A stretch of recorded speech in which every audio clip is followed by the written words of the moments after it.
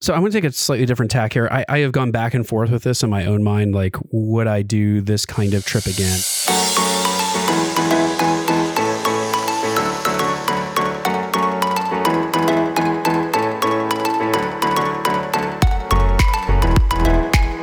Welcome back, everybody, to this week's episode of the DCL Duo podcast, brought to you by My Path Unwinding Travel. And Sam, we're on a river. We are. We're on the Danube, to be exact. And where are we docked? We are in Einharzel, Austria. We were supposed to start our tour in Vilshofen, Germany, but unfortunately, the Danube water levels are actually just too high that dock was not even visible. It was covered with water. So we had to go to Einharzel, Austria. And so we were transported over here via bus. We boarded the beautiful Ama Viola, which is a river cruise ship. She holds 160 something passengers. We have apparently 155 passengers on board. There were a couple of very last minute cancellations. She's a beautiful ship. I would say immaculate. Like, I think Disney Cruise Line ships are clean. This ship is immaculate and elegant. What do you think, Brian? Well, I'll give my thoughts on the ship a little later, Sam, but we need to rewind because we skipped way ahead in this adventure. So we arrived into Munich this past Thursday at 7:30 in the morning. We were greeted by an adventure guide. Just to kind of give you a sense, we are on an Adventures by Disney trip. Adventures by Disney is the luxury end of touring with Disney. So they do land-based vacations. They do river cruise vacations. They have the around the world trip with the private jet experience. So the high end of Disney travel, I would say. This adventure that we're on is a river cruise for the Christmas markets. As Sam said, it was supposed to leave out of Vilshofen, Germany, but we had our embarkation port moved on us. Weren't notified about that until after we arrived in Germany. Actually, I think it was late on Thursday evening when we arrived that we got an email from Adventures by Disney that the embarkation port was changing. More on that maybe in a second. But we were put up by Adventures by Disney at the Westin Grand, greeted by Adventures by Disney, not the guides, but by transportation from the airport to get us to the Westin Grand in Munich. We talked a little bit about our stay in Munich over on our Patreon channel. So we have a special feed for our Patreons where we do some bonus content just for them. So if you want to hear more about what we got up to in Munich for the 2 days that we were there, you can head over and join our Patreon at patreon.com/DCLDuo. But on Saturday around noon, we were back at the Westin Grand for a departure to the ship at 1 p.m. It was a 2.5 hour bus ride. It was supposed to be about a 2 hour bus ride from the Westin to Vilshofen, but we instead came to Einharzel. Sam is correcting me.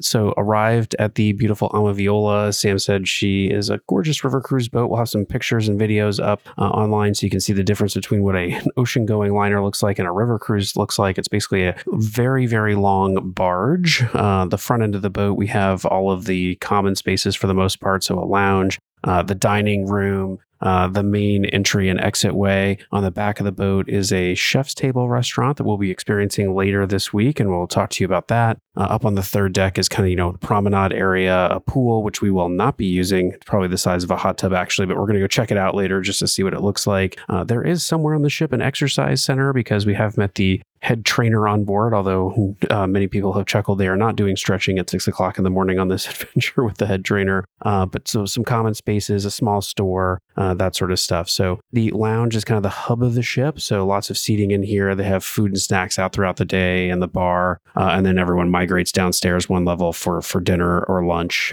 depending on the time. And entertainment's also conducted in the lounge. So anyway, it's kind of the hub of the ship, and that's where we're sitting right now as we record. When we got here, boarding is much easier than anything you've ever experienced on Disney Cruise Line. We basically walked into the lounge, had some drinks. There were some snacks out circulating, and they brought our luggage on board and took it right into the staterooms. Once all the luggage was on board, I think we waited here for probably 15 to 20 minutes while they got all the luggage off the buses into the staterooms, and then they started calling us up essentially floor by floor. Since we're on the third floor, we were first up. I think we were probably fifth or sixth to check in. Basically, we given a key card. They take our picture and our passport information, and then we were guided to our room by one of the staff on board the ship. Our room is lovely, I think, Sam. Yeah, let me just say it's very small. So for those who are used to Disney Cruise Line spacing, it's much smaller than that, but it's beautiful. It's very well decorated. It's very efficient. There is a decent amount of closet space. There's not really any drawer space, but there is shelving space in the closet. And the bathroom is tiny, but completely perfectly efficiently made. Basically, the entire room is very efficient, but it's very small. And we brought too much luggage. Yeah, and the luggage barely fits under the bed, but we managed to stow all of our stuff. Most river cruise ships, the rooms will accommodate 2, but because Adventures by Disney has partnered with AMA Waterways, these ships have been sort of built to accommodate families. So our room will actually sleep 3. It has a queen size-ish bed, perfectly comfortable and nice. And then there's a chair, which imagines sort of a sleeper pull-out couch, but just cut down the middle, maybe even a little bit more than the middle. It's maybe slightly smaller even than a single bed, but it's a chair that pulls out, has a thinnish mattress on it, but fine for Nathan. He's perfectly comfortable in it, and they fold it away during the day so we have a bit more space. Our room does have a small balcony, which not all the rooms do. So our room has a small balcony. It's considered both an indoor and outdoor balcony. So there's a balcony space where there's 2 chairs you can sit outside, and then the space where Nathan's sort of sleeping chair is another kind of indoor, I think they call it a French balcony or something like that, where you can kind of sit and watch the water go by in the colder months. But the room is lovely. First evening on board, we had the welcome reception. So all of the adventure guides come, all of the staff from on board the ship, I should say the officers, heads of department come introduce themselves. And yes, on a river cruise, we have to do a muster drill. So the captain gives his speech. They show how to put on your life preservers, give some safety tips for around the ship, shows where the alarms are, what the muster alarm will sound like, and all of those sorts of things. So it's a muster drill. It's in person, but it's held in a lounge with drinks. So that's already a step above what you have to do on Disney Cruise Line these days. Then the adventure guides put on a little sort of show to talk about all the different activities and information and sort of basics of being on the adventure and what we needed to know about.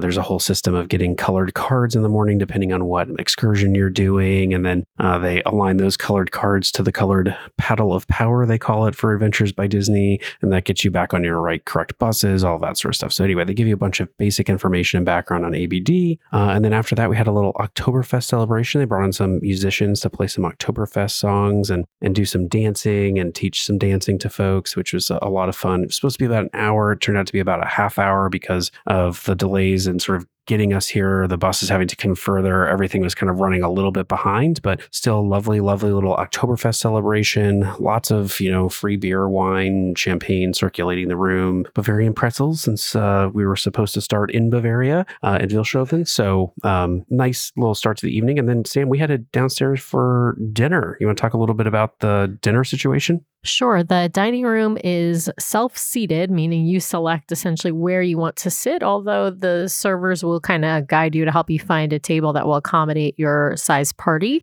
You can sit just your party, or you can sit with another party, depending upon the size. The tables, I think the maximum table was most of them are 4 or 6. Maybe there's a couple of 8 tops. By the time we got there, we actually sat at a 6-person table, but it ended up just being the 3 of us. The food was lovely, very, I would say, upscale food. The titles and descriptions might be similar to what you see on Disney Cruise Line, but the quality is, I would say, more fine dining than what Disney Cruising main dining is. It's not, let me be clear, it's not Remy or Enchante. It's not tasting menu food, but it is definitely a finer level of dining. They do have some kids' food, though. So Nathan had a hamburger, and I think tomato soup is his starter. Brian and I both had a shrimp cake starter, and then we both actually ordered a fish sea bass dish that was lovely. We were so full that we ate some cheese for dessert, but couldn't eat one of the regular desserts because it was just so much food. Oh, and wine is included with dinner. So you get, there's a choice of red and a choice of white. We had white wine, and I will say that our glasses never got even close to half full or even close to empty. Because I don't know if she's a sommelier, but the wine steward sommelier, whatever her title is, literally came over and was refilling our glasses like every 5 seconds, including our water glasses. So it's a much smaller, more intimate experience. There is only one dining seating. So everybody's in the dining room at the same time, unless you are eating at the chef's table, which is, I think, more of a tasting menu experience. As Brian said, we'll do that later in the experience. Yeah, I got to echo. The food was fantastic. I would say the service is top notch at Disney Cruise Line level, maybe slightly even above because they have fewer tables that they kind of have to deal with. I'd also say it's fine dining from like the plating and visual perspective of the food is very well done. I thought the food was delicious last night.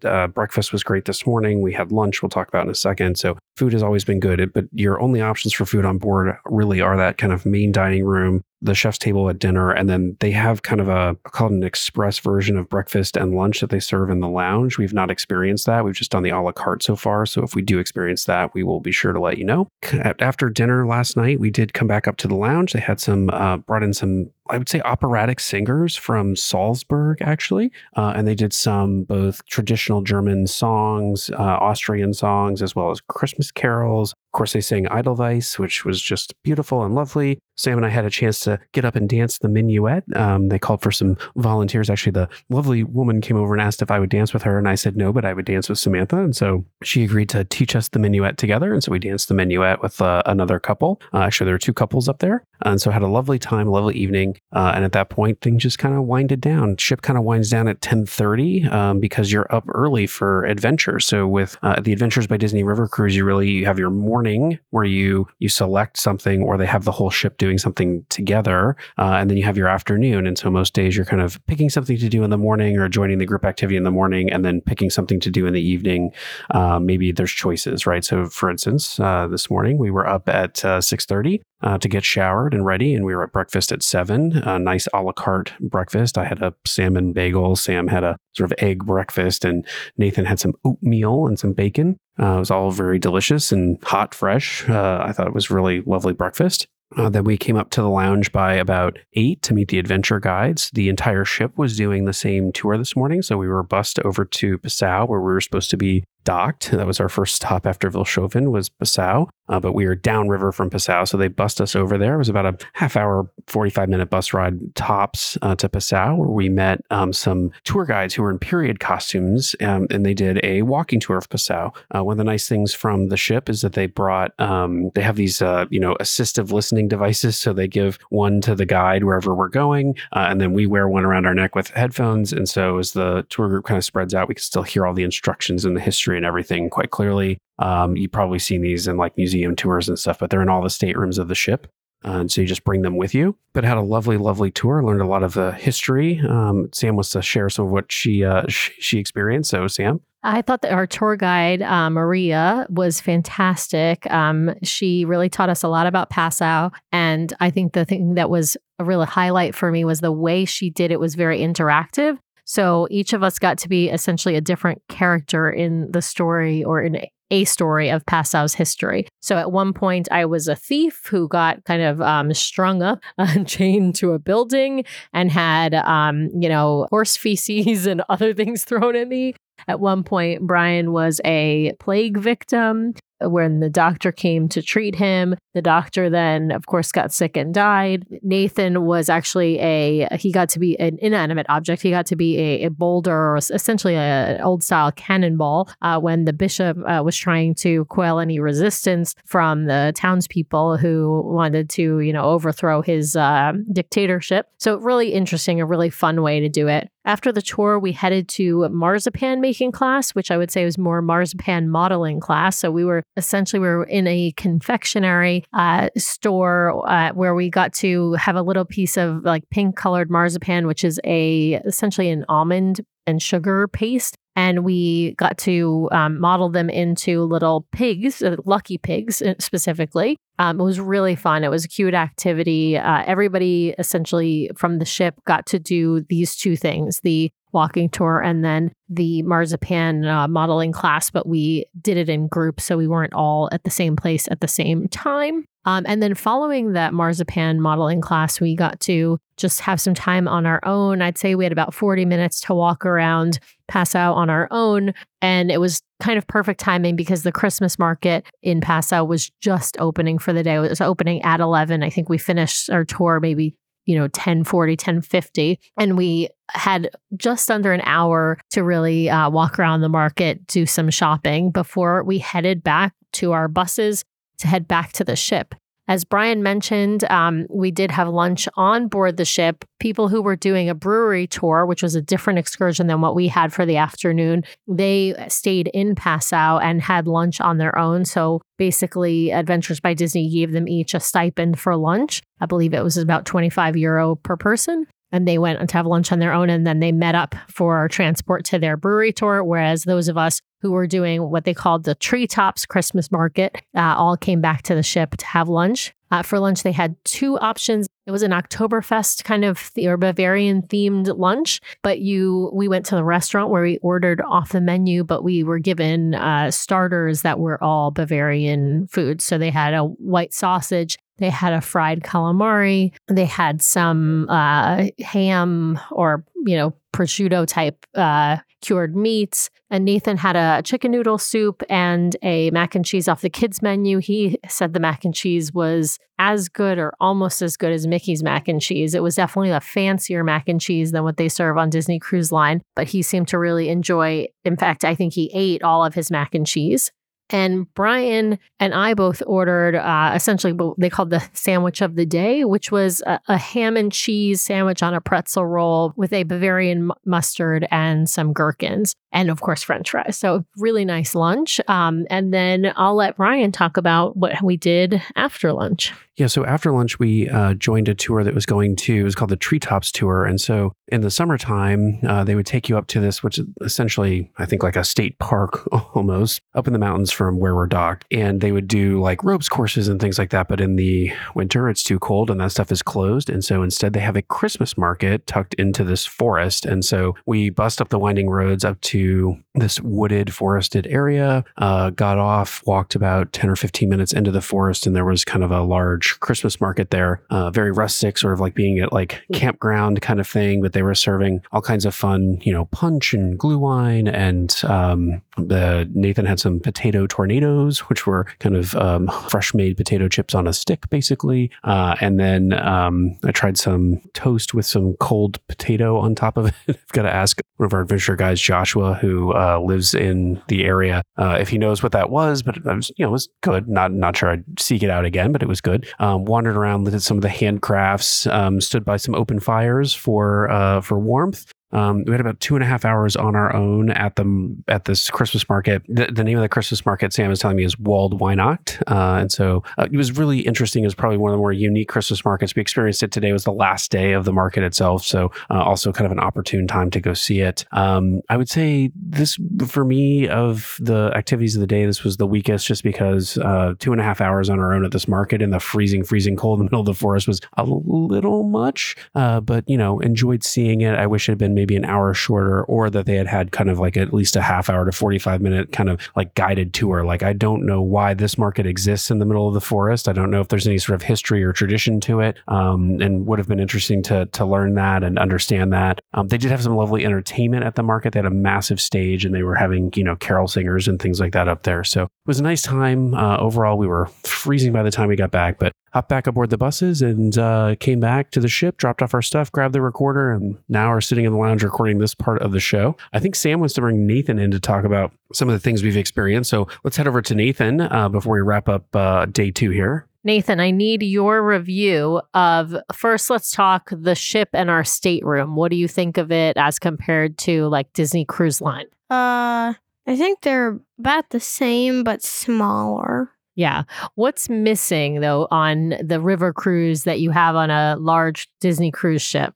The kids club. Yeah. Is that a little bit of a bummer? Yeah. Let's talk about what you did at the Christmas markets this afternoon. Did you try a new treat at the Christmas market in the one that was in the forest? Yeah. Tell me, what was it called? Tornado potato. And can you tell me what it is or describe it to me? It's a potato chip in a spiral shape on a wooden stick. And what did you think of it? Was it tasty? Was it icky? How would you describe it? It was good. It tasted like a long potato chip, but some parts were soft that didn't taste good. So the better parts were the parts that were crunchy, is what you're saying? Yeah. What have you thought about the food on board the Amaviola River cruise ship? It's good. What did you think about your hamburger last night and French fries? They were okay. All right. Not as good as Disney Cruise Line hamburger. Definitely. Okay. What about the mac and cheese you had today for lunch on board the Amaviola? The same as Mickey's mac and cheese. Yeah, it didn't taste the same, but you're saying it was equal in yumminess. Is that what you're saying? In tastiness.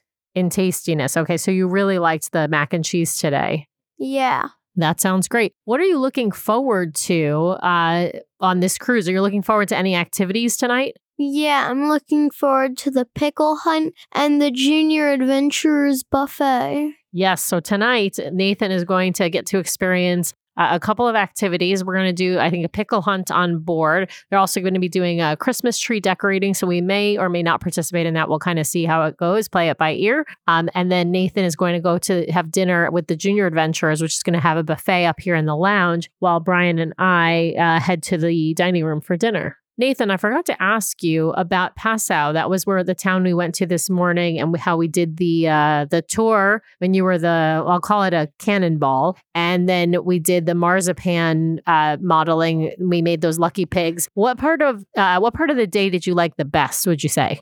Marzipan making. What did you like about it? It was fun to get to sculpt a pig. Yeah, I thought that was pretty fun too. All right. Well, thank you, Nathan. We appreciate your opinion. I think our listeners always appreciate hearing from you. Yeah, so we'll wrap it up there. We're headed into dinner. Actually, we're headed into a little cocktail hour and a briefing on the day's activities for tomorrow. And we'll be back tomorrow, hopefully in the afternoon, to talk to you about those. But have dinner tonight that we're looking forward to, and some more entertainment coming on board. It sounds like classical guitar players are coming on board this evening. And yeah, more to come. Thanks for listening. All right, we are back. And as much as we had intended to record each day of the trip, this trip has been jam-packed. Activities morning, afternoon, and in some cases evening, actually in every case evening. And so we are actually on our last day in Vienna, which means we only have one more full day left on board tomorrow in Budapest before we disembark. So got a lot of ground to cover because we did a lot of stuff. So when we last left you, we had been discussing the treetop markets, and we were getting ready for dinner on our second evening, if we can believe that. Had a lovely dinner in the dining room. I'd say, as we said earlier in the show, the food on board has been fantastic, just top notch all the way around. I think Sam tried some consomme. We both had a stuffed chicken dish that was very, very good. Enjoyed it. They had guitar playing in the lounge that evening. So they have entertainment in the lounge every evening. They've also had late night bites every night at 10:30. We've only experienced that once, which we'll talk about in a minute, but they do have snacks out at 10:30 if you're still hungry, which is hard to imagine given the amount of food out on this ship. I did want to say they don't have like snacks in the lounge during the day. So if you are on the ship, there's not a lot available to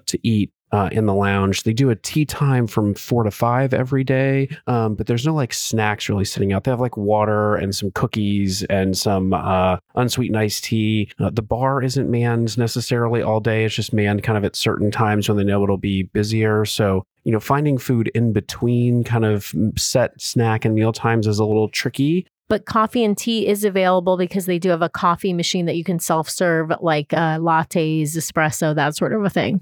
So as I said, they had guitar playing that evening in the lounge. We were exhausted after our travels and the first day on board and touring in the city. So did not stay up for the guitar playing. We heard great things. All the entertainment on board has been fantastic, but we called it an evening and went to bed and woke up the next morning in Linz, Austria. So our day in Linz started, of course, with breakfast on board the beautiful Amaviola. Pretty much every day we've had the sit-down breakfast. They also have, I'll call it an express breakfast buffet up in the lounge. But the sit-down breakfast is quite good and also quite efficient. Like it's served pretty fast. So you can order your eggs or your waffle or whatever, and they bring it fairly quickly.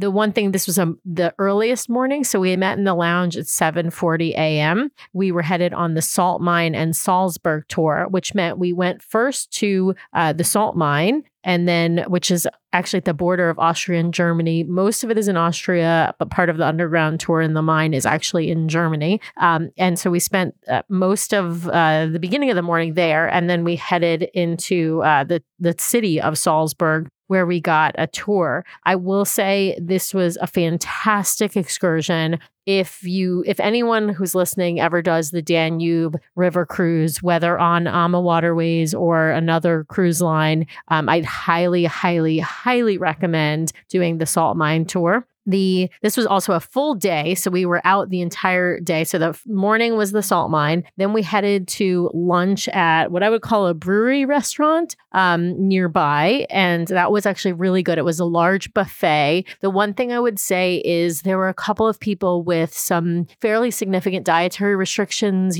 gluten-free and other allergies, and there was not much available for particular one of the guests that we had been hanging out with that day. They ended up making her, an unbreaded schnitzel, so she was able to have some meat, but other than that, all she had was potatoes. So really, on the ship, I think they're great with dietary stuff, but around in Europe, I would say just harder with certain dietary restrictions. I just want to go back to the salt mines for a minute, because I want to echo what Sam said. That is like a don't miss attraction if you are ever in the area. I'd say within an hour or two drive of it, it is spectacular. So we got there, we had to put on like special suits. We rode this like miner's train into the mountain. And I mean, you were literally in an abandoned salt mine. Abandoned's the wrong word because it's well maintained, but a no longer functioning salt mine. So you ride this like miner's train in. It looks nothing like a actual train. It's more like almost like a log boom that you're straddling on wheels, and it wheels you into the salt mine. It takes about 2 to 5 minutes to get into the mountain. From there, you start walking in these tunnels. They take you through all of these really interesting exhibits so you can learn more about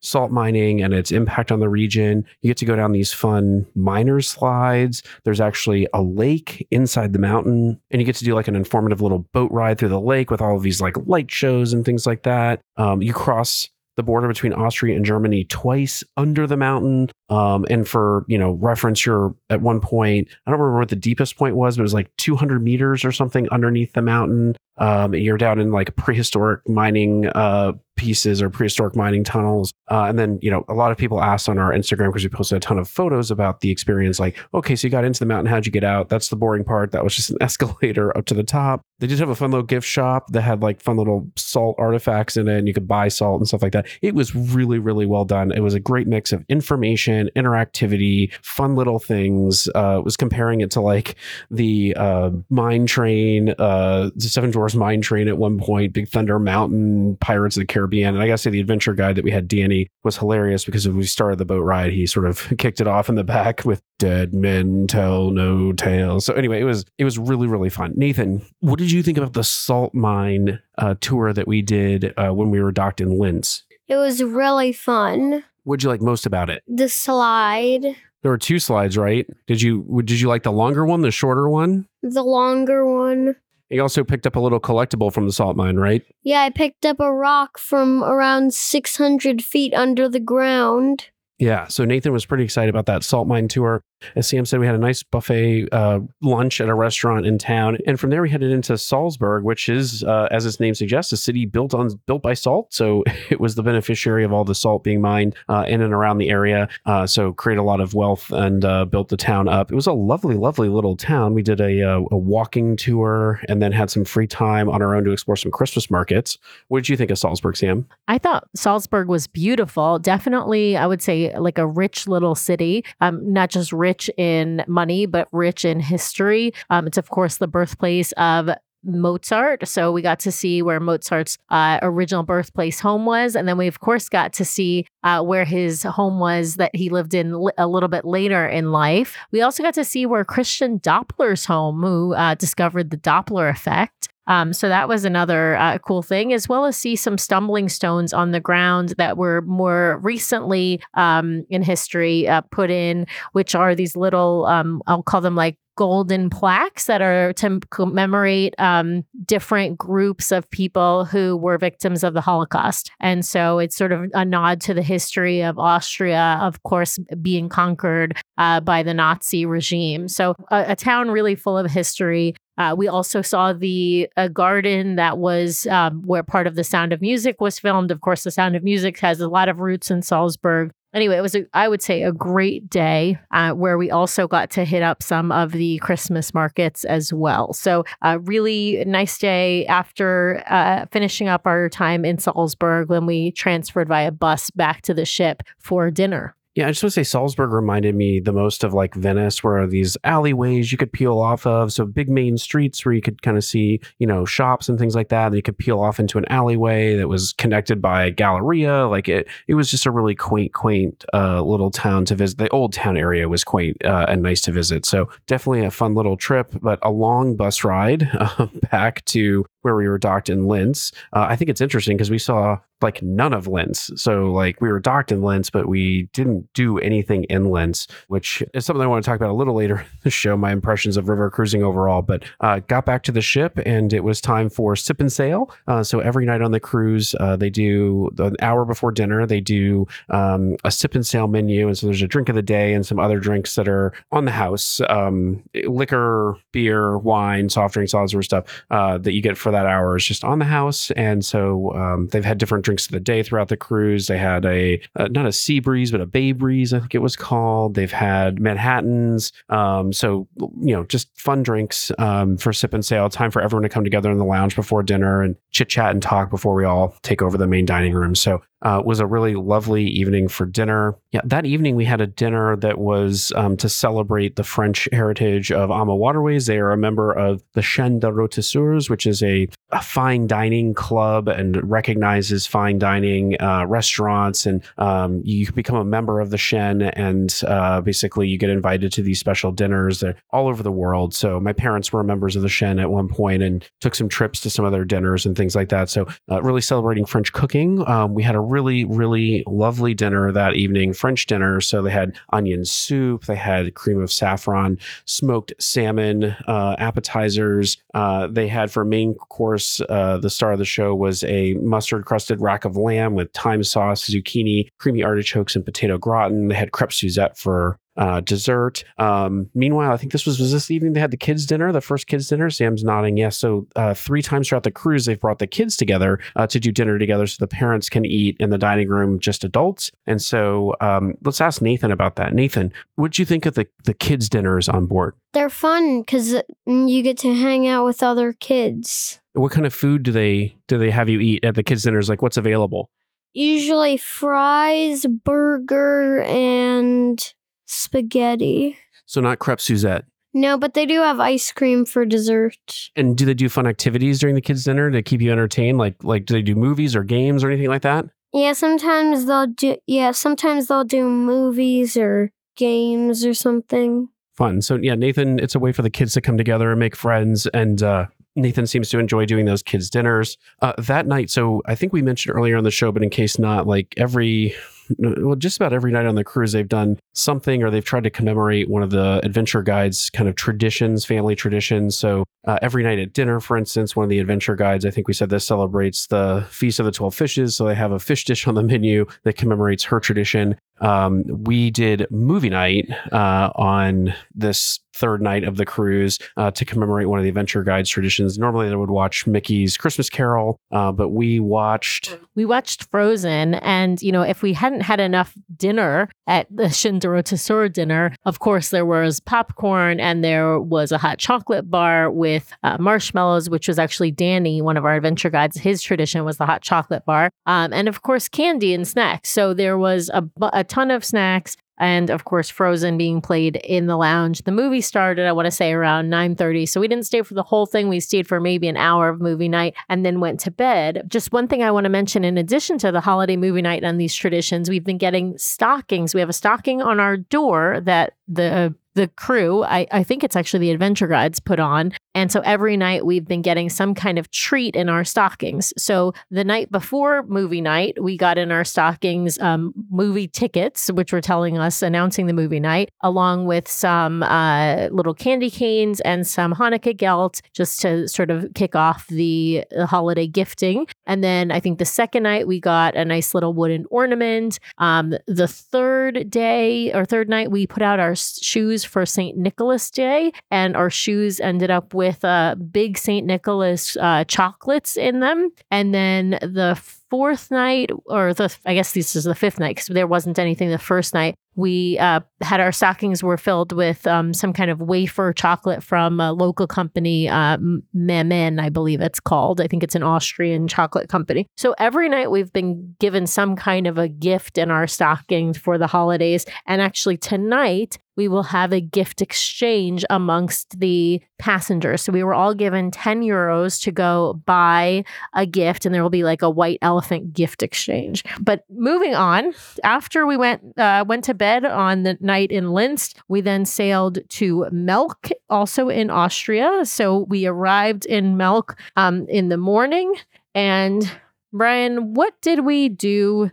Oh, in Melk. So in Melk, we had the opportunity to go to a Benedictine abbey. We decided to sleep in because what they did is they said that they were going to take a group to the abbey, and then that group was going to go onward to a Story of the Danube experience in Melk. But they would have buses that would take folks sort of mid-morning over to the same Story of the Danube experience. Kind of wanted to go see the abbey. They didn't allow any sort of filming or photography inside the abbey, and I misunderstood the description about the abbey. I thought that it was going to be a bunch of kind of like seminars on fishing and some other things, which turned out to be what we did at the Story of the Danube. And so I really wanted to go to the abbey and tour the abbey and hear the history of the abbey, but I misunderstood the description. So we opted to sleep in instead and skip the abbey. I'm sure it's beautiful, beautiful, beautiful. It is one of the few Benedictine abbeys in the area. It's now been, as I read up on the history of it, decommissioned because a lot of the abbots had died off, but beautiful, beautiful abbey. We could see it from the ship. So we got up kind of late after sleeping in, had some breakfast, again, at the sit-down breakfast, and then hopped a coach over to, I'm going to forget the name of it, but this small palace and Melk where we rotated kind of from station to station to station, small groups, and each station was a blast. So we started off with, Sam's telling me the palace was named Schlossleberg or something along those lines. It looked more like a mansion than a palace in my mind, but it, nice place. Basically, we rotated through different stations, as I was saying. The first station we did was dancing. Actually, we did some Austrian dancing, have some great video of Sam and Nathan dancing, and we put some up on our Instagram. But we learned some traditional Austrian dancing as a small group, which is a lot of fun. Each of these stations took about maybe 20, 25, maybe 30 minutes at the most. After dancing, we moved outside to learn about the tradition of fishing and fish cooking in the area. And so we talked about the kinds of fish that come out of the Danube and how they're prepared. And we got to taste some smoked trout or some smoked trout that they were making over a fire pit that they had caught the day before. It was delicious and interesting to hear about the history of fishing there.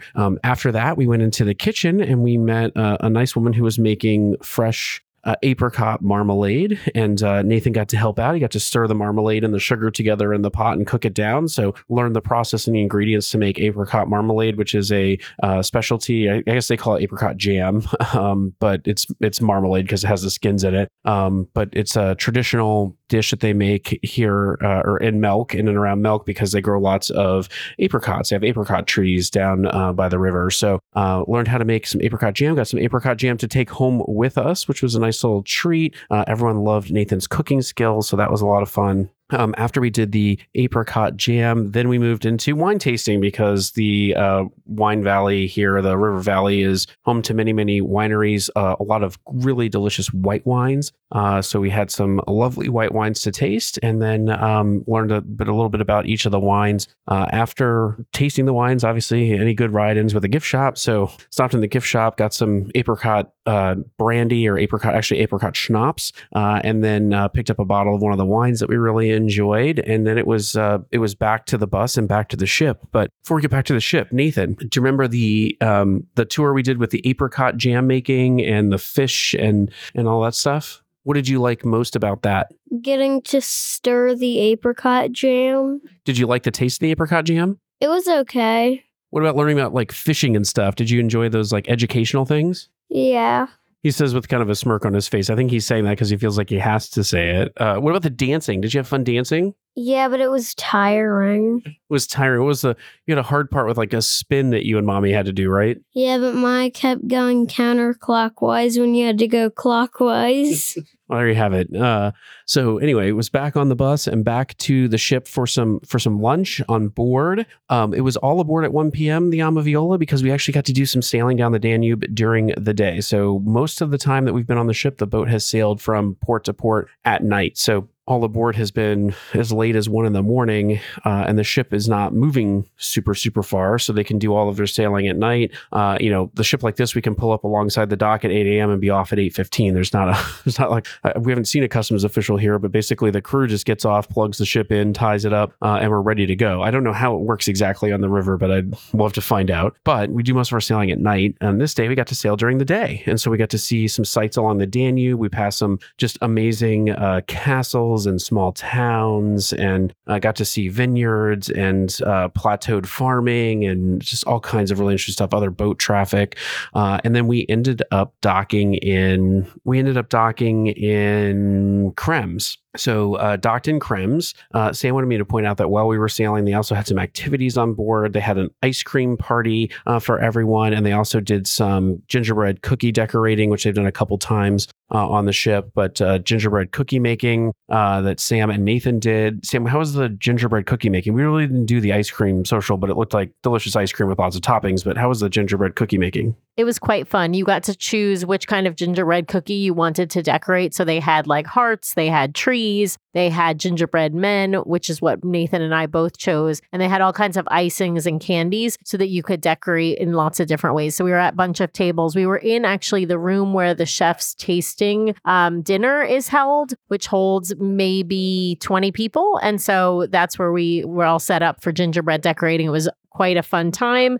We did not keep our gingerbread cookies. They told us that the cookies were not the best tasting cookies. And so it was just, we wanted to decorate, take a picture, and then we were kind of all done with it. Yeah. So in Krems in the afternoon, we had an opportunity to do basically one of two things. One was an excursion that would bus us about 10 minutes back upriver. We sailed past the ruins of Dürnstein Castle in a small town called Dürnstein. And has, an old Roman wall running from the castle down to the city. It's, lovely ruins for historical purposes. But we've gotten on a bus and gone 10 minutes back toward that and done a guided tour. Dürnstein is a very small town. And so we were told that, no Christmas market to speak of, no shops open or anything like that. And so we instead opted to get off and walk into the town of Krems on our own and explore kind of the Christmas market. I'd say Krems is fairly underwhelming as compared to some of the other cities we've been in. It's a very small town, and I keep meaning to ask our cruise manager, what people who live in Krems do. Are they commuting into Vienna or to Salzburg or to one of the other cities? And this is like a bedroom community of that town. It looks like a lot of very nice buildings and homes, but the streets felt mostly empty. Not a lot of people around. The Christmas market was really just kind of like a long street with shops, and there were some stalls here and there serving,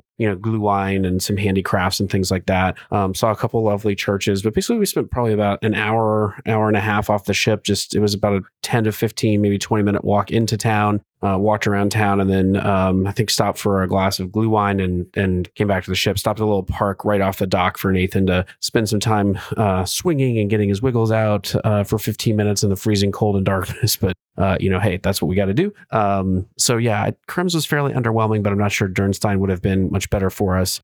From there, it was back on the ship for another sip and sail, and then dinner in the dining room. Actually, no, we had dinner that night at the chef's table. So should highlight so that Nathan had another junior adventurers dinner, and should highlight that there's a chef's table on board. It is included. Everyone can dine at the chef's table once during their sailing, and so it's on the back of the ship, away from the main dining room. It had, I think, maybe 4 smaller tables and 1 large table. And basically it's a prepared fixed course menu that's different than what's being served in main dining, and it's supposed to highlight sort of the, amazing skills of the chef on board. It was a good dinner. It came with wine pairing. Wasn't a different wine for each course. They actually asked if we just wanted to pick white or red for the dinner, and we opted. We said, can we just have some of both to taste with the food? The food was excellent.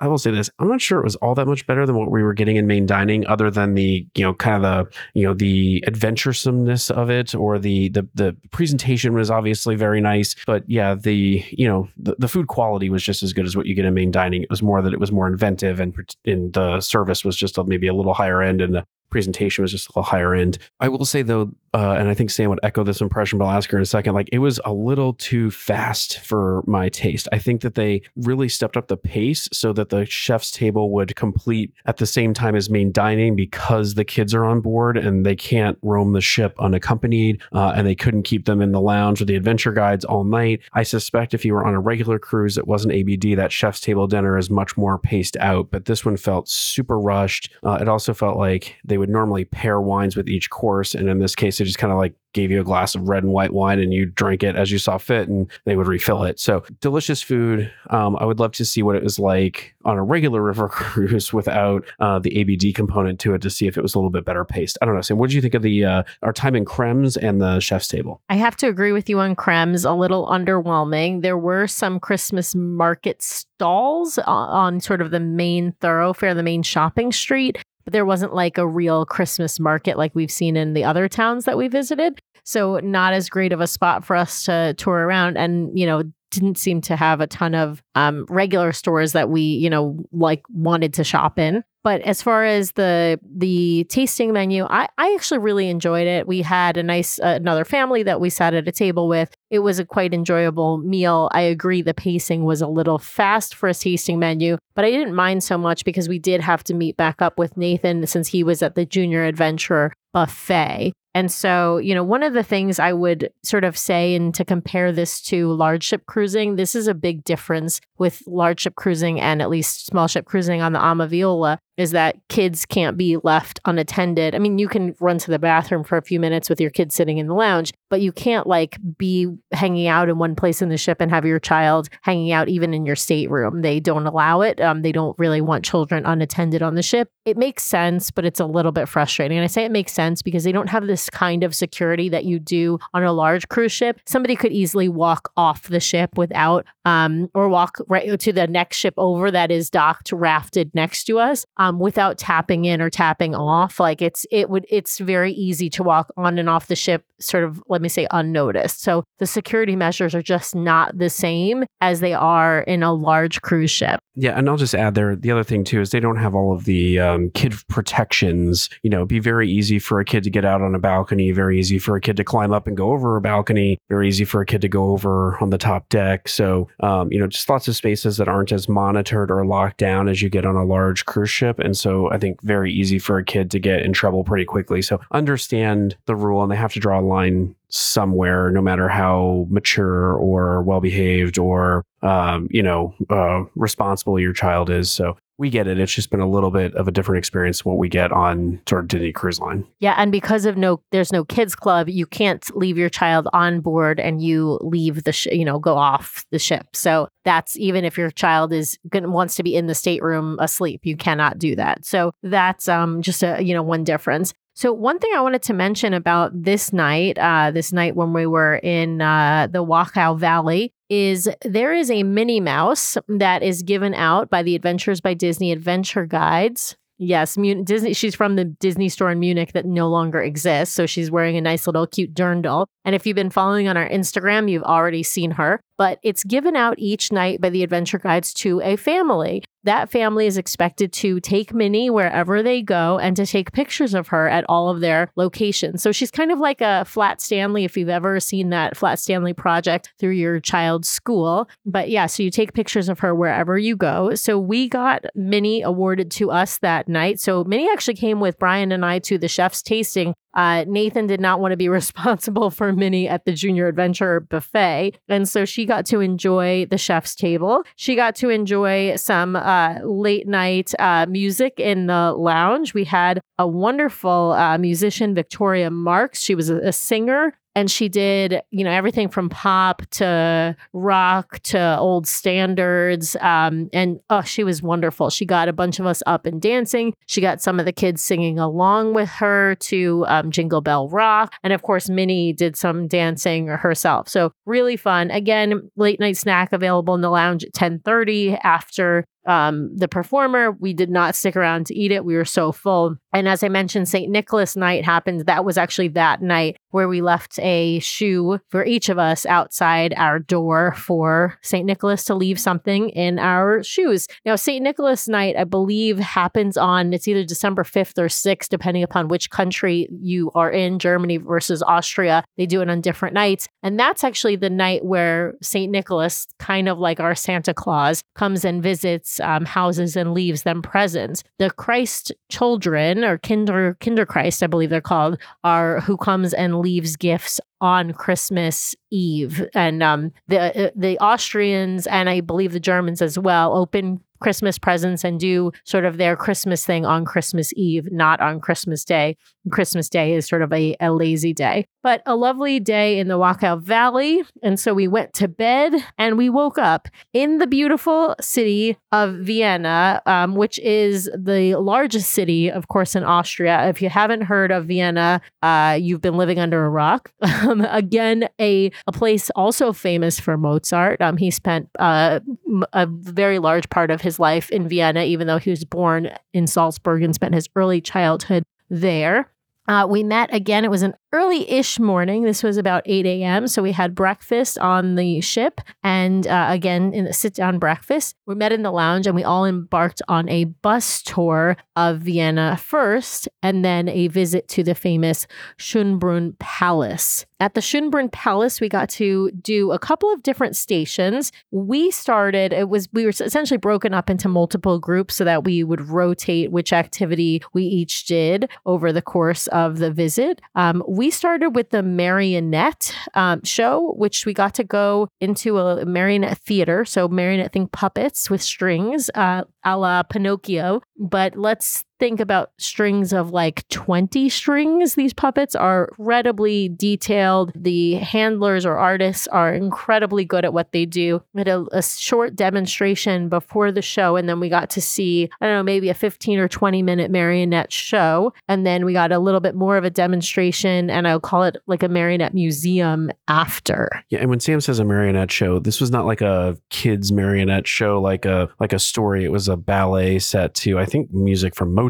Actually, it was almost like I'm forgetting the name of the play where the main characters are kind of dreaming and the forest comes alive, kind of thing. But they had marionette horses and marionette butterflies and marionette people, and just like it was really, really well done. And at the end, they told us it was just 3 people that were controlling everything that was going on stage, which was unbelievable. I kind of want to get Nathan's impressions of the marionette show. Hey, Nathan, what did you think of the marionette show that we got to see yesterday and the whole marionette kind of museum we got to take a look at? It was cool. What'd you like about it? It was cool how it was hard to tell that it wasn't like real. Did you get to play with a marionette for a few minutes after, right? Yeah. What'd you think of that? Does it seem hard to control the marionettes? Yeah. All right. Yeah, I want to echo what Nathan just said there. You, after a while, or really actually after just a few seconds and seeing the butterfly movements, which were at the very beginning of the show, you really forgot you were looking at puppets. You thought you were looking at a TV screen or something. It was so good. So we all got to actually play or handle a marionette a little bit after. As I mentioned, Minnie Mouse was with us. So Minnie Mouse got to interact with a Mozart puppet, actually. It was, really quite fun. Following the marionette visit, we actually got to go inside the palace to check out the exhibits or the rooms that are still intact or have been preserved from the Schönbrunn Palace, where it was a Queen Maria Theresa ruled over essentially the Holy Roman Empire for quite a long time. So this was her palace. While we were visiting the palace, Nathan got to go with the adventure guide and 2 other kids over to the Children's Museum, which he said was really fun, and he got to dress in some period costumes there. Yeah, let's ask Nathan, since he's sitting here. So yesterday you got to go to the Children's Museum at Schönbrunn Palace. What did you get to do, and what did you think about the museum overall? Well, we only got to do one thing. We got 10 minutes to dress up, and then we took a picture with everyone. Was that fun? Yeah. All right. So, 10 minutes of costuming and some photos, but Nathan had a good time. Touring the palace was really, it was interesting. It's touring a palace. The most interesting part for me were the rooms were extraordinarily ornate, some of the most ornate rooms I've seen. And also learning that Marie Antoinette, Maria Theresa's, she was one of the daughters of Maria Theresa, and they married her off to King Louis the 13th, 14th, whatever it was, as a way to build alliances with France at the time. And so there were all of these, paintings of Marie Antoinette as a young girl, which was just really kind of interesting to see. So after the palace tour, it took about, maybe a half hour, 45 minutes for the palace tour. We met back up with Nathan, and we had some time on our own. So we wandered the Christmas market that was just outside of Schönbrunn Palace, picked up a pretzel, had some glühwein, explored some of the arts and crafts stands. As Sam mentioned, one of the things that we're doing on board is a gift exchange. And so we used the opportunity to tour the Christmas market to find at least 1 or 2 of the gifts that we're going to use in the gift exchange this evening. So after we wandered the market, we headed over to strudel making. We had a strudel demonstration. So went down into a cafe. They had strudel and coffee out on the table that we could sample and have something nice to drink, and a big healthy piece of strudel, I should say. And then a chef demonstrated how they make the strudel and from everything from rolling out the dough and using special claws and things like that to get the dough rolled up, and how to make the filling, all that sort of stuff. So it was a little bit of an interactive strudel making with some strudel tasting. Learned that while strudel is heavily associated with this region, it is not, in Vienna, it is not endemic to this region. It was something that actually, Maria Theresa tasted on her travels and brought back to Vienna. And so there is a traditional Viennese apple strudel that involves apples, cinnamon, sugar, rum raisins, and this pastry, this traditional Viennese strudel. So delicious strudel. I don't think Sam liked it as much as I did, but still an enjoyable experience. After strudel making, we got back on the buses, and we had sort of 2 options. We could either take the bus all the way back to the ship and have lunch on board, and then get off in Vienna to wander the town for a bit if we wanted to, or we could just have the bus drop. The bus was making a stop at Stephansplatz, and we could get off the bus and start wandering Vienna and do lunch on our own. We opted to get lunch on our own, so got off the bus and headed to a restaurant that was recommended by the adventure guides called Lugak. Wandered in. We didn't have a reservation, so we sort of sat in a bar area, tried some local food. I say that, I'm not sure that Sam's food was all that local. Oh, that's right. Sam had a goose soup that was on special. It was a special of the day. And so she tried some goose soup. I tried some veal goulash, creamy veal goulash, which is a Vienna, an Austrian recipe. Both I thought were delicious. I thought Lugak was a great restaurant recommendation from the adventure guides. I don't know, Sam, did you enjoy your meal at Lugak? I thought it was delicious. I actually really liked your goulash and what do they call those? The dumplings. It was more like a spetzel, but it was like a kind of a plain dumpling or plain spetzel that was served with your meat goulash. And I thought both your meat goulash as well as their spetzel were both delicious. My goose soup was also good, but it was just not quite as hearty as yours. And I have to say, Nathan had a really nice portion of just a grilled chicken and French fries. So I definitely ate a couple of his French fries. So it was a nice lunch. After lunch, we decided to hit up a couple of Christmas markets. So the 2 that we went to was Weihnachtsmarkt at Stephansplatz or St. Stephen's Cathedral. And then we went to Art Advent at Carl's Church, which is St. Charles Church. I would say we really liked the art advent at Carl's Church, which was more of an artisans market, a craft market, instead of sort of the traditional Christmas market. So it just had a little bit more unique arts and crafts type stuff. Yeah, I thought the Stephensplatz Christmas market, I mean, a lot of the Christmas markets are selling stuff that it's made in and around Austria, but it looks like stuff you could get made in China. Like it's wooden toys, puzzles, snow globes and things that, we've seen variations of back at home. So it's like not all that unique. Whereas the Karlsplatz market that we went to, or the Karl's Church market that we went to, felt like a lot of local artisans and handicrafts. So really, really enjoyed wandering that market. Had some punch, which is something else you can get apart from glühwein.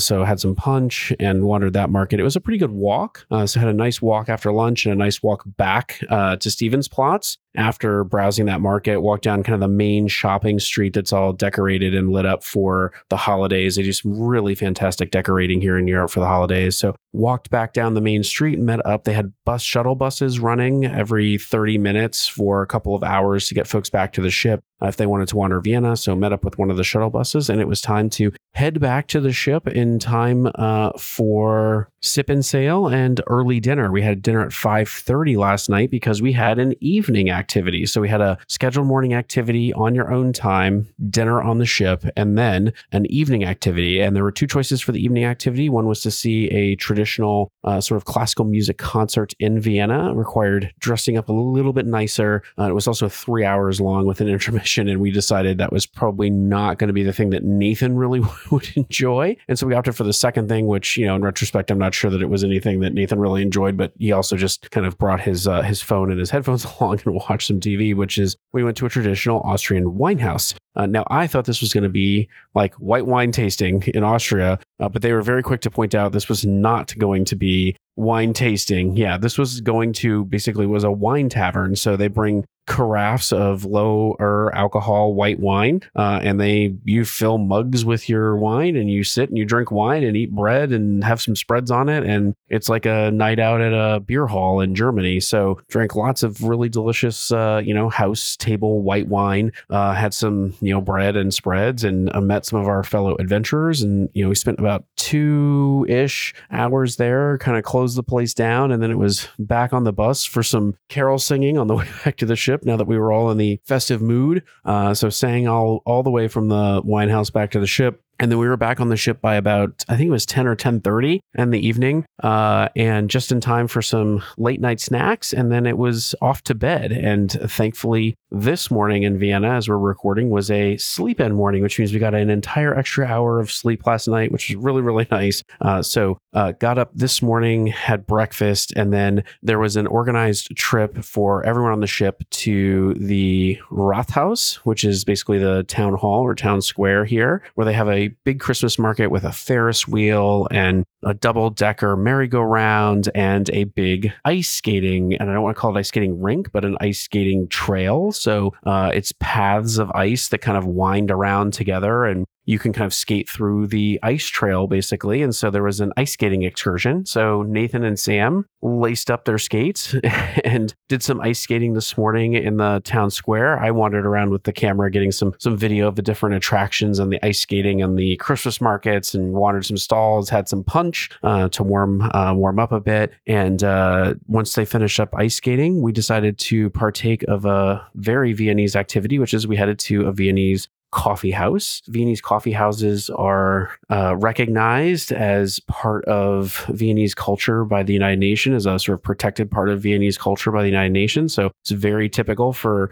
in Vienna for folks to spend some time in a coffee house having a nice cafe, during the day, and they are not rushed. You do not take your coffee away. You sit, you enjoy your coffee, you have conversation on these very lovely spaces around town. So tried the coffee house. We actually ended up having lunch there instead of just coffee and cakes. We had some fabulous Wiener Schnitzel. Sam had a lovely ham and cheese toasty, and Nathan was up for some plain pasta with Parmesan cheese, which is one of his favorite things to eat right now. And so did end up having both of us ended up having a coffee. Sam had a kind of espresso hot chocolate coffee that she she seemed to really, really enjoy. I had a latte after my schnitzel, which was delicious. I should say the schnitzel also came with a fabulous Viennese potato salad that was really, really nice. And so I thought it was a great meal, a great little respite. I don't know what Sam thought. This was a fantastic find. So this is the Cafe Landtman, Landtman. It is famous, apparently. It's a famous cafe. It is a little bit pricier than most of the cafes. And so the food is a little bit more expensive. The coffees are a little bit more expensive. But it was just a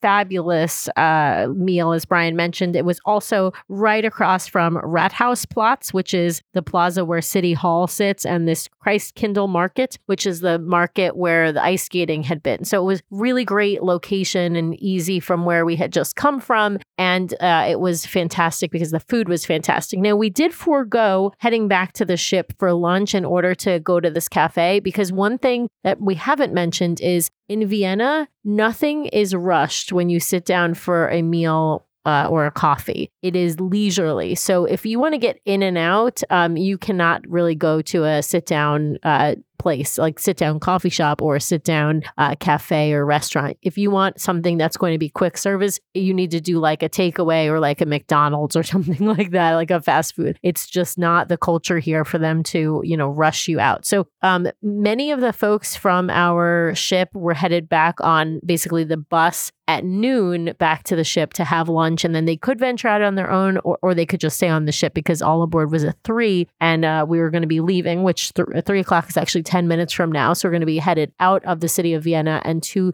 Budapest, where we will arrive tomorrow morning. But it's definitely, this was one thing where I'd say Adventures by Disney kind of, I'm going to give them a ding, because they didn't have shuttle buses going back and forth back to the ship. You either went on the shuttle at noon back to the ship, or you had to find your own way back. Now, we are brave travelers, and so we are comfortable with either using an Uber or using the subway, and we ended up using the subway to come back to the ship. But we wanted to spend, some more time out. So we actually hit up another Christmas market, the Altweiner Christkindl Market at Freyung.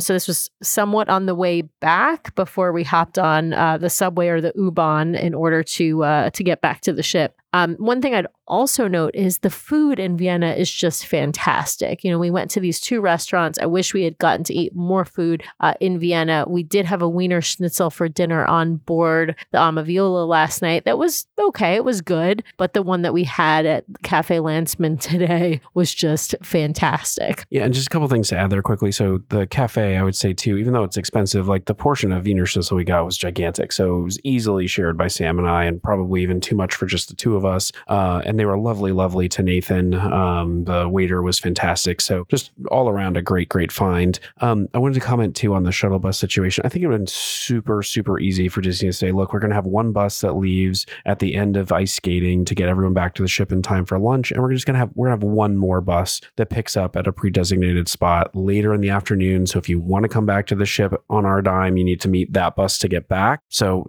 look, it ended up not being a huge deal for us to get the subway tickets, but I think probably there were some people who were deterred from spending any more time in Vienna because they just didn't want to deal with the hassle of trying to get back to the ship on time. And I will say, as much as the river cruises dock in the cities, where our cruises docked in Vienna is not, it's not walkable to the area where you'd want to go visit Christmas markets. There's like a big island between us and that side of town that would take easily 10 or 15 minutes to walk across just to get to the start of the area where you would start walking to get to some of these Christmas markets, which are themselves another 10 to 15 minutes. So that's a lot of walking, especially for the age demographic on board and the profile of traveler who's on board. But before we wrap up here, I did want to ask our friendly guest, Nathan, what did you think of the ice skating today? It was a lot different than the ice skating you did in Munich. It was really fun, and I finally started learning really well how to ice skate. Yeah, so you had a great time? You had a great time doing the ice skating? Yeah, I had a great time. Yeah, can you describe for folks what the ice rink was like? It was kind of like an 8, but it had these big sections and cutoffs in between. It was more like a bunch of circles. Yeah, so a lot of interconnected and intertwining paths, right? Yeah, and they all had set directions. And unlike the one in Munich, this one did not have the bears or penguins for you to lean on, right? You had to like hold on to kind of wooden fencing if you wanted to stay upright and didn't want to skate. Yeah, they did have a practice area though that was a small square with like these seal things. Well, it sounds like Nathan had a great time. We had a good time in Vienna so far. Well, I guess we're wrapping up here, Vienna, now as we get ready to pull away. We've got to wrap some Christmas gifts for the gift exchange tonight. They're celebrating Christmas on board. We have Christmas dinner this evening. And then we will be in Budapest tomorrow and have a full agenda in Budapest with full day tours. Actually, one thing, we're supposed to be doing a food tour tomorrow, but they had too many people subscribe to it. So we've opted for some on your own time. I'll talk about that a little bit when we get back. But full day in Budapest tomorrow. And then we are disembarking the Ama Viola the following day. And so we'll talk about how the disembarkation process works. And we're off to the Budapest airport to fly to London Heathrow for an overnight before we head onward to Honolulu. So a little bit more to come here from Budapest and this evening's activities, and we will be back.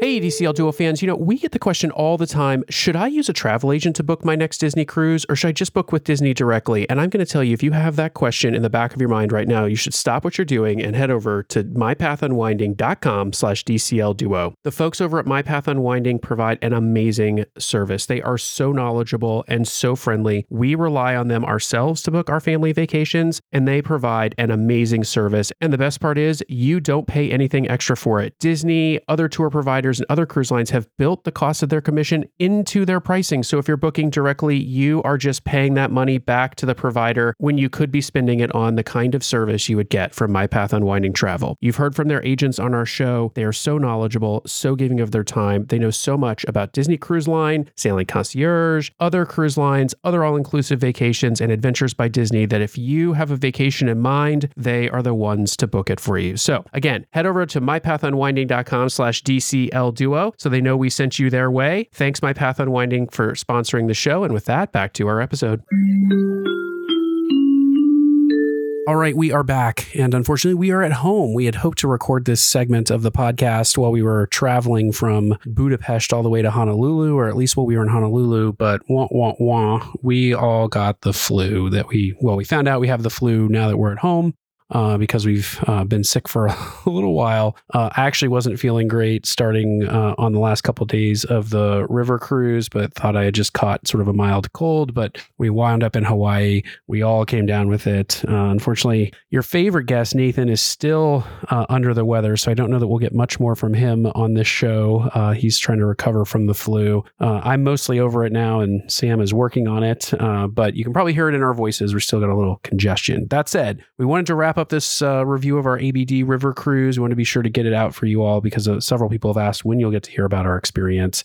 And so when we last left you, it was Friday evening, which was going to be Christmas on board the Ama Viola, and we were getting ready to wrap our gifts for the gift exchange that evening. Lots of Christmas activities on board. I'm going to let Sam talk through most of them because, spoiler alert, I decided to call it a day early that night, or I went to bed early, so missed some of the after-dinner Christmas activities because I wanted to get some rest because I felt like I was coming down with something, and lo and behold, I was. But Sam, do you want to pick up with folks what we did on Christmas evening aboard the Ama Viola? And we also did some afternoon sailing that day through some locks and past Bratislava. And so you want to talk through folks what happened that afternoon on board after we left Vienna? Okay, so as Brian mentioned, we did get to sail the Danube that afternoon for several hours. We got to go through some very large locks. It was actually quite cool seeing us go down, I think about maybe 40 or 50 feet in one lock. We also had afternoon tea on board, the beautiful Ama Viola. And then in the dining room, it was time for Christmas dinner. Now, of course, this was December 21st, so this was an early Christmas dinner. But they had a special dinner planned for that night where we had, as always, multiple courses. But one of the main course options was, of course, a traditional roast turkey dinner. So we all had dinner in the dining room. It was lovely, of course, multi-course as always. I had, I think, a consomme. I think I had a steak. And of course, we had dessert as usual. And then following that was sort of the get together for Christmas in the lounge. And as Brian mentioned, there was a gift exchange. So we were all, I think I mentioned earlier in the show, we were all given 10 euros to go buy a gift. at the Christmas markets or wherever out and about. And we wrapped our gifts that afternoon on board. And then the gift exchange after dinner was basically we all gathered in the lounge.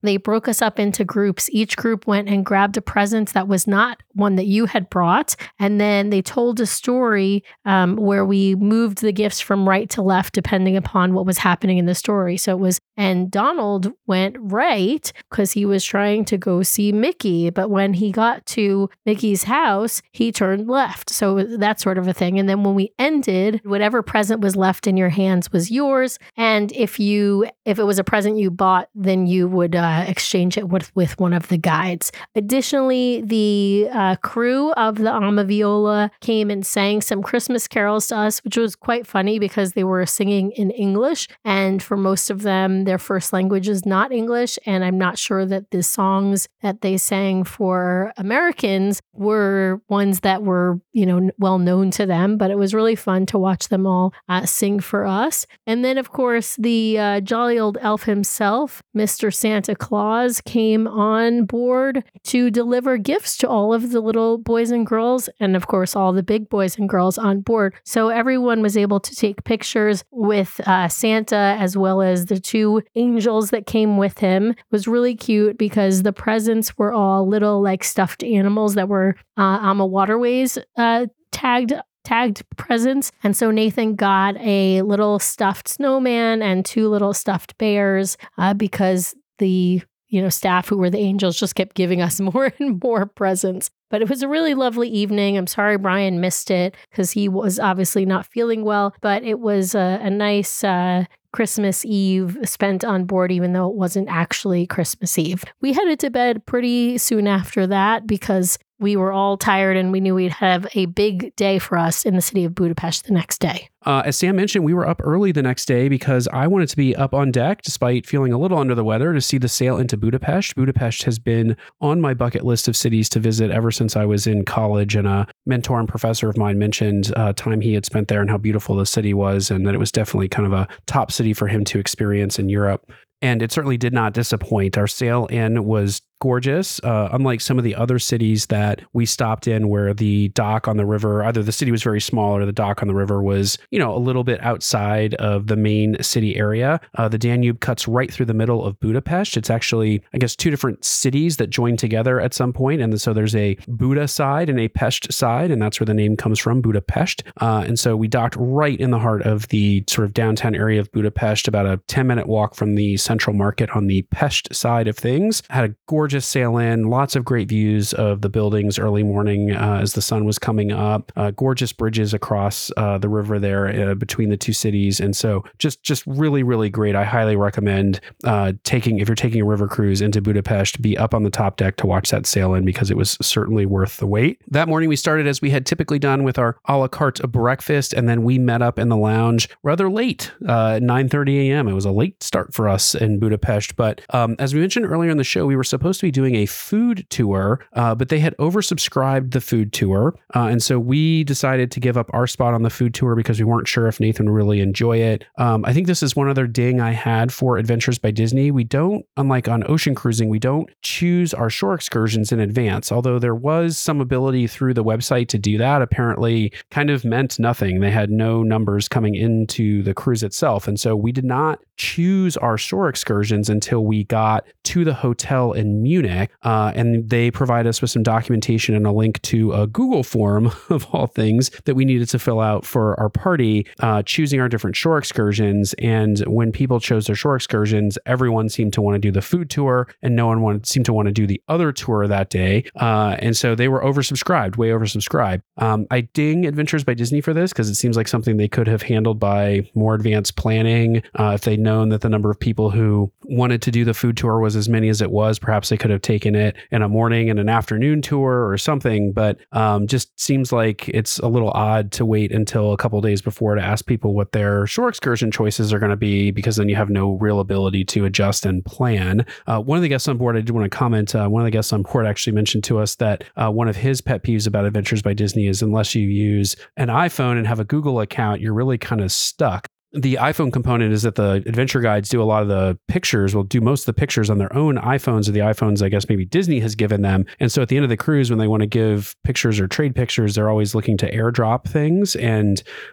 he is just like, I don't really want to do that. And he was a very private person. And he also said that he didn't have a Google account and wasn't going to sign up for one just to fill out forms for Adventures by Disney. So, he was okay. His family was able to sort of do the forms for him, and he talked to the adventure guides. But is a good point that if you don't have kind of a smartphone, especially an iPhone, and you don't have a Google account, it seems like it could be a little difficult to do some of this stuff if you don't want to sign up for it. And I recognize most people will have smartphones, especially iPhones and Google accounts, but just wanted to flag that for folks if they don't. That said, we originally had decided we were just going to do some time on our own in Budapest, but then changed our minds and signed up to do a second tour that they had offered, which was a trip to the Lazar Equestrian Park. So the whole ship started its day by getting off and walking the 15 minutes to the Central Market. And then we were given maybe 20 or 25 minutes to just look through the Central Market, which PS, not enough time to explore that market. It is 2 stories. It is packed on the first floor with all kinds of interesting food stalls and foodstuffs. Hungary and Budapest are known for, they had caviar that was very inexpensive. Budapest is a part, or should I say Hungary is a part of the European Union, but they're not on the EU common currency, the euro.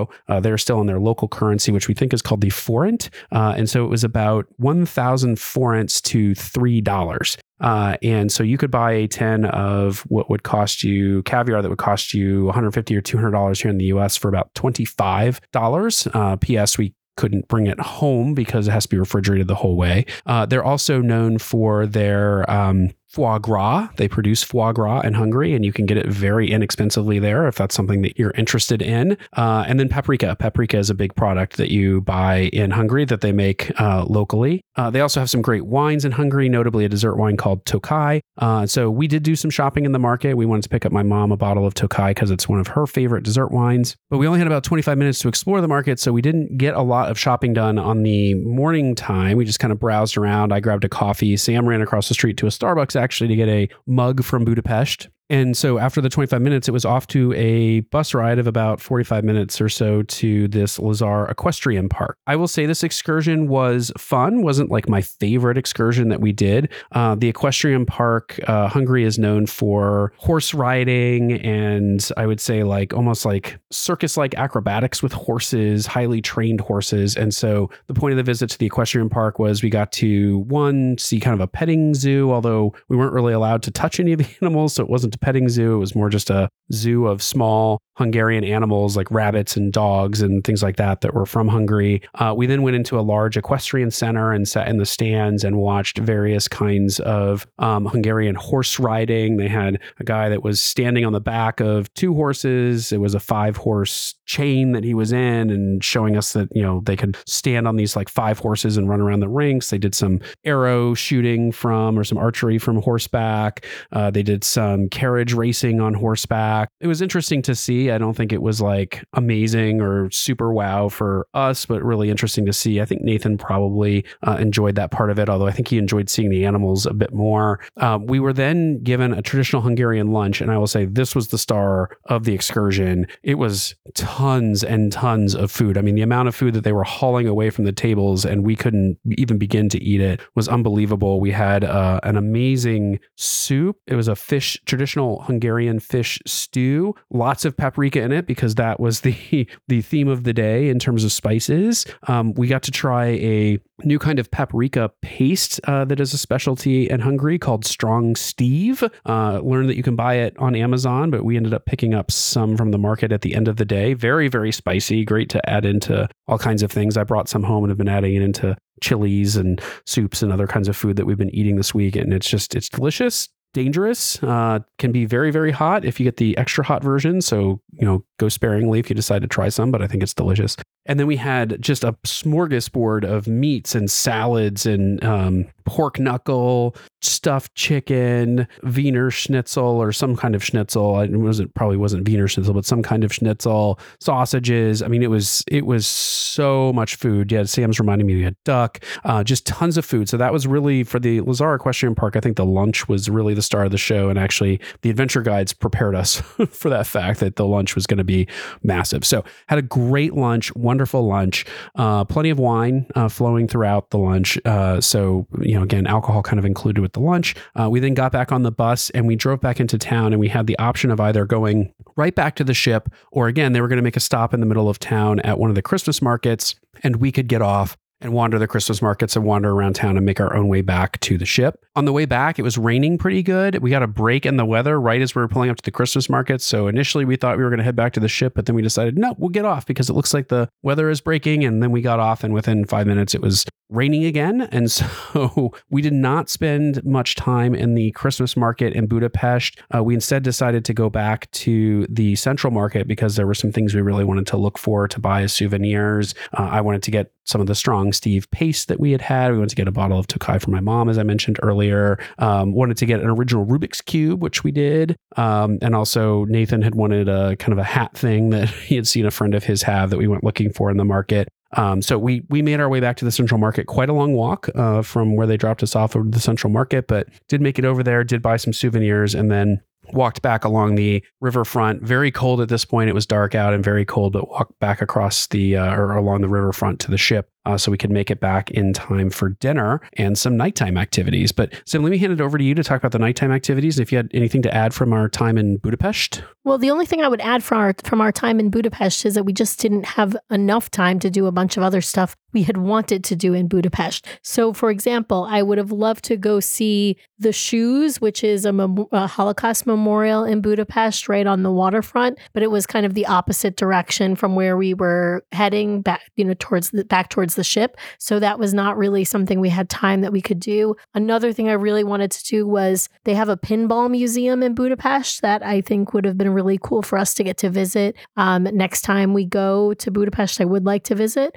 And they also have, I think, the single largest synagogue, or one of the single largest synagogues in the world, in the Jewish quarter. So I would have liked to go in there as well. We did pass by there, so we were able to see it. But it's apparently a museum. They have to pay for entry too. So we really needed some time to be able to explore if we were going to go do that as well. So, just really some things I would have loved to do in Budapest that we didn't get to do. But then when we did get back to the ship, as Brian mentioned, there was, it was actually before dinner, was a farewell cocktail in the lounge where we got to really officially say goodbye to our adventure guides, take a picture with them.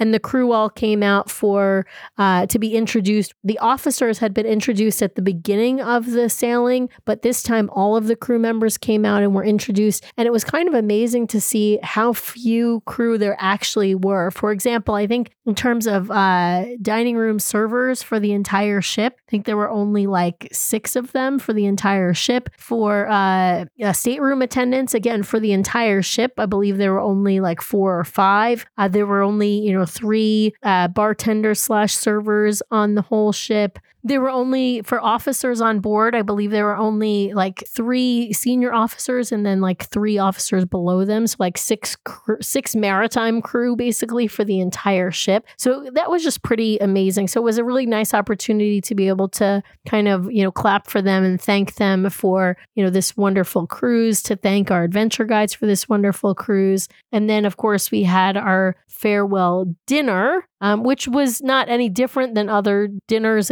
But it was a nice, of course, seated dinner in the dining room. And then following dinner, we had a farewell surprise in the lounge. Now, for those of you who haven't been on an Adventures by Disney tour, if you don't want to be spoiled, fast forward through this part. But if you've been on one before or you don't mind being spoiled, basically that means you're going to have a slideshow at the end of all Adventure by Disney adventures. Yeah, and I don't think this is actually too much of a spoiler, Sam, because we've talked about it with other ABDs, but keep going, yeah. So anyway, we actually got 2 slideshows. One is one that's sanctioned by Adventures by Disney, and one is one that the adventure guides kind of do on their own. And I say that because the adventure guides actually share the sanctioned one with us. As Brian mentioned, they can airdrop it to people on board, which is what they did after. But the other slideshow, they don't airdrop because it's technically not one sanctioned by the company. And the one that's not sanctioned by the company is a slideshow of Minnie's adventures on the Adventures by Disney trip. So as I mentioned earlier in the show, there was a day that we got to take Minnie with us wherever we went, and we were tasked with taking pictures of her at different locations.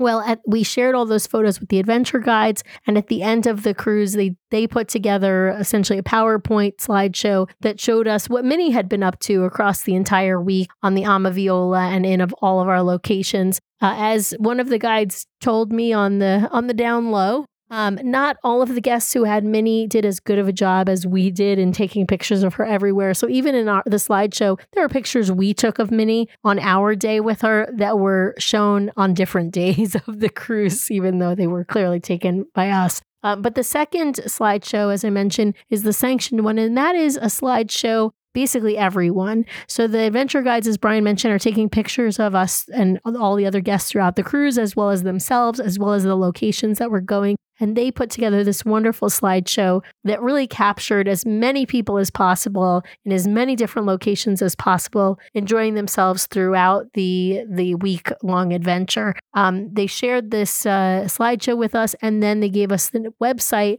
for which within 48 hours, they would have uploaded pictures that they had taken on their phone. It ended up being a little bit longer than 48 hours. I think it ended up being like 3 or 4 days, but basically all of the pictures that they took are available to us on a website. Yeah, it ended up being more like a week and a half, but yes, I checked every day and it took quite a long time. I don't know if that's the adventure guides or it just takes a while for Disney to actually, sync everything up, but got a ton of photos I still have to go through. I'm going to try to go through and identify the photos of just us and put them in a separate folder because they give you kind of all the photos that they've taken of everyone, which in some ways is, nice. In other ways, it's a little creepy, I think, to have all these pictures of other people that, some of whom we know and some of whom we don't. But anyway, so it's a fabulous way to wrap up the cruise, which leads us into the debarkation. Now, debarkation off of a river cruise, very, very different than an ocean cruise in some ways.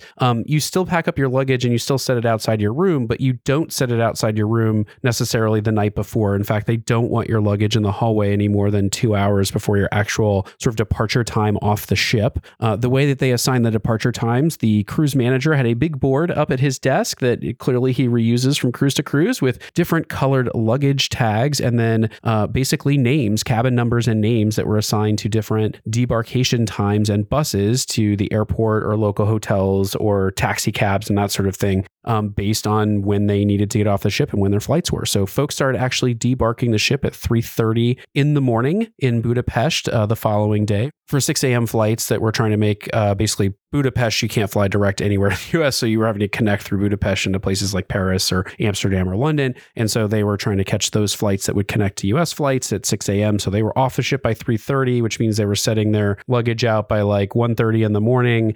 They did provide breakfast for everyone, which was impressive. They didn't do seated breakfast for everyone, but they did have breakfast in the lounge and express breakfast for everyone starting at like 3 o'clock in the morning. So people could get some coffee and something in their stomach on the way to the airport, which I thought was really impressive for such a small crew to pull off. We had a flight to London where we were laying over for the night to then fly onward to LA and Honolulu. So we did not have to debark as early as others, thank God. We ended up leaving the ship, I think it was around 9 o'clock in the morning, which was completely reasonable.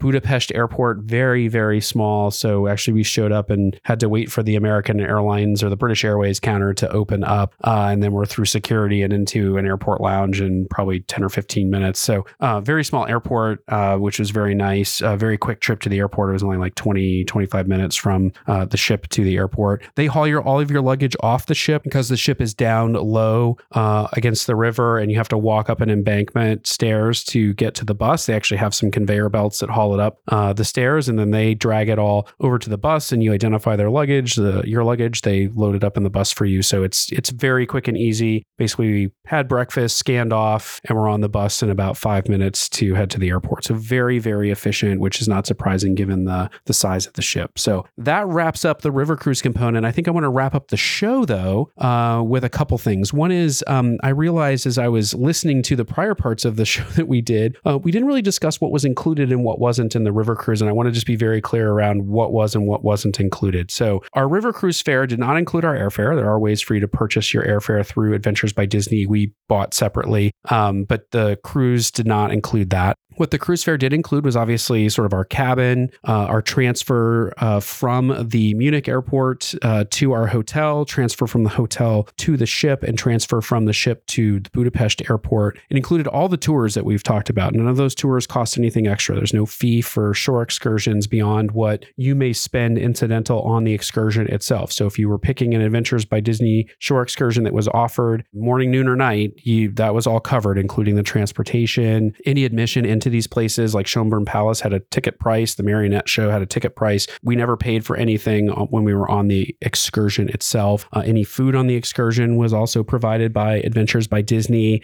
There were a couple of times where there was lunch on your own, where Adventures by Disney actually provided people with euros to get their lunch. I would say that was not necessarily the norm. The few times that we got lunch on our own or chose to sort of, stay past the excursion and go get lunch, we had to pay for that out of pocket. So obviously any food in the cities, not included, buying souvenirs at the Christmas markets, glue wine, all that sort of stuff. It was not included. Food on board the ship was included. I know earlier in the show, we mentioned that it was a little difficult finding snacks in between meals outside of the tea time that they had, but we did notice on the last day, they had a tapas menu out. And so if you were in the lounge in between normal meal times and outside of like the tea time, you could order tapas items from the menu. I do believe those were an extra charge. I don't believe that food was included. Drinks during the sip and sail were all included, but drinks outside of the sip and sail, like soda or any sort of alcoholic beverages from the bar on board, were not included. Iced tea, coffee, water was always available in the lounge free of charge. But if you wanted a alcoholic beverage or a soda or something like that, you'd have to pay for it outside of sip and sail. I should say beverages at lunches and dinners on the ship. And even most of the lunches and dinners, I believe, off the ship were all included. At the wine house, when we went, the wine was all included. At all the lunches, we usually got, I think, 2 alcoholic beverages per adult. So when we went to the beer hall and had the buffet lunch outside of Salzburg, could have had 2 beers included. Wine was included at the lunch at the equestrian park, all of that sort of stuff. So all that's included. Tips are also all fully included, including for the adventure guides. There's no tipping of the adventure guides. We didn't see anyone tipping them. We asked our travel agent about it, and she said no tipping of the adventure guides was necessary. I hope that was right. But the crew tips were all included. So there's no additional tipping that we saw going on. So really what you're responsible for is your airfare getting there, any meals that you want to have that aren't offered on board the ship or through an excursion, souvenirs, any tours that you want to do that aren't the tours that are being offered, sort of those kinds of things. So it's a fairly all-inclusive vacation. I should say drinks on the ship were not out of line. I had a couple of sodas and bought a couple of mixed drinks. I mean, it was, a rounding error on the cost of the overall vacation, the amount that we spent on beverages on board. So I don't think it was significant. One thing I just want to remind people, when Brian's referring to sip and sail, that is 1 hour prior to dinner. So it's that hour before dinner. That's when drinks were basically all included. Except on the last night, it was 2 hours. They were gracious to give us 2 hours of drinks. So normally you were going to get about 1 drink during that period of time, given the number of people they had in the lounge and the number of servers they had available to actually serve the drinks. So it's really a pre-dinner cocktail hour is what I would call it. So lots of stuff included. This vacation, I want to be clear, not inexpensive per person. Adventures by Disney, you're going to pay a premium on top of a river cruise. I'm not going to give the exact figure here that we spent, but let's just say it was north of $25,000 and south of $30,000 on the river cruise experience itself, outside of the airfare to get us there and back. So it is not an inexpensive vacation.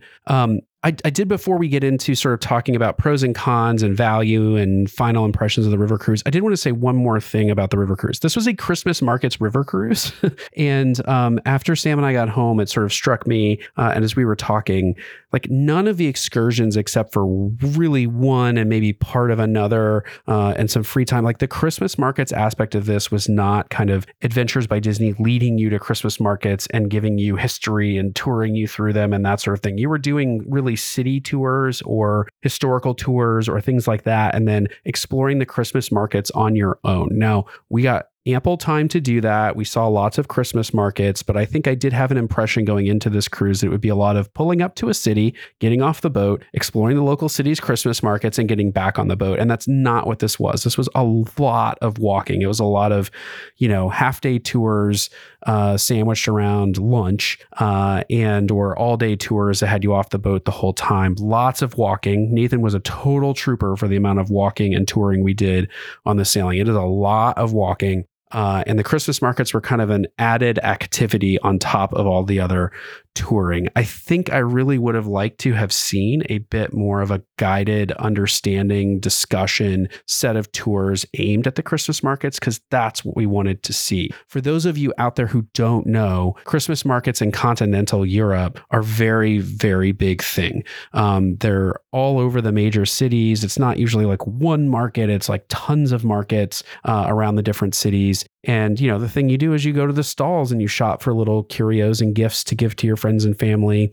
There's always a bunch of glue wine stands that serve both glue wine and alcoholic punches and other hot alcoholic beverages, usually some beer out there. But, you get those, you collect the mugs from the market. So we have it's a popular souvenir at Christmas time, are the mugs from the various Christmas markets. So we have some really cute mugs that we collected and brought home with us from the Christmas markets. I think at the end of the day, we saw plenty of Christmas markets, but I would have liked to have understood the history of them a little bit more. The tour that we did into the Treetops Christmas market, I still don't know why that market exists. And it's a very unique market, and I'd love to know kind of the history of it. And we had adventure guides with us there, so I was unclear why we didn't sort of spend some time there doing that. I think I said that earlier in the show. So if you have an expectation that these ships are going to stop, you're going to get off in the city that you're docked in and see the Christmas markets. That's not really what's happening. Outside of Vienna and Budapest, really we were docked someplace and then being bused to a major city that might be an hour, 2 hours, 2.5 hours away,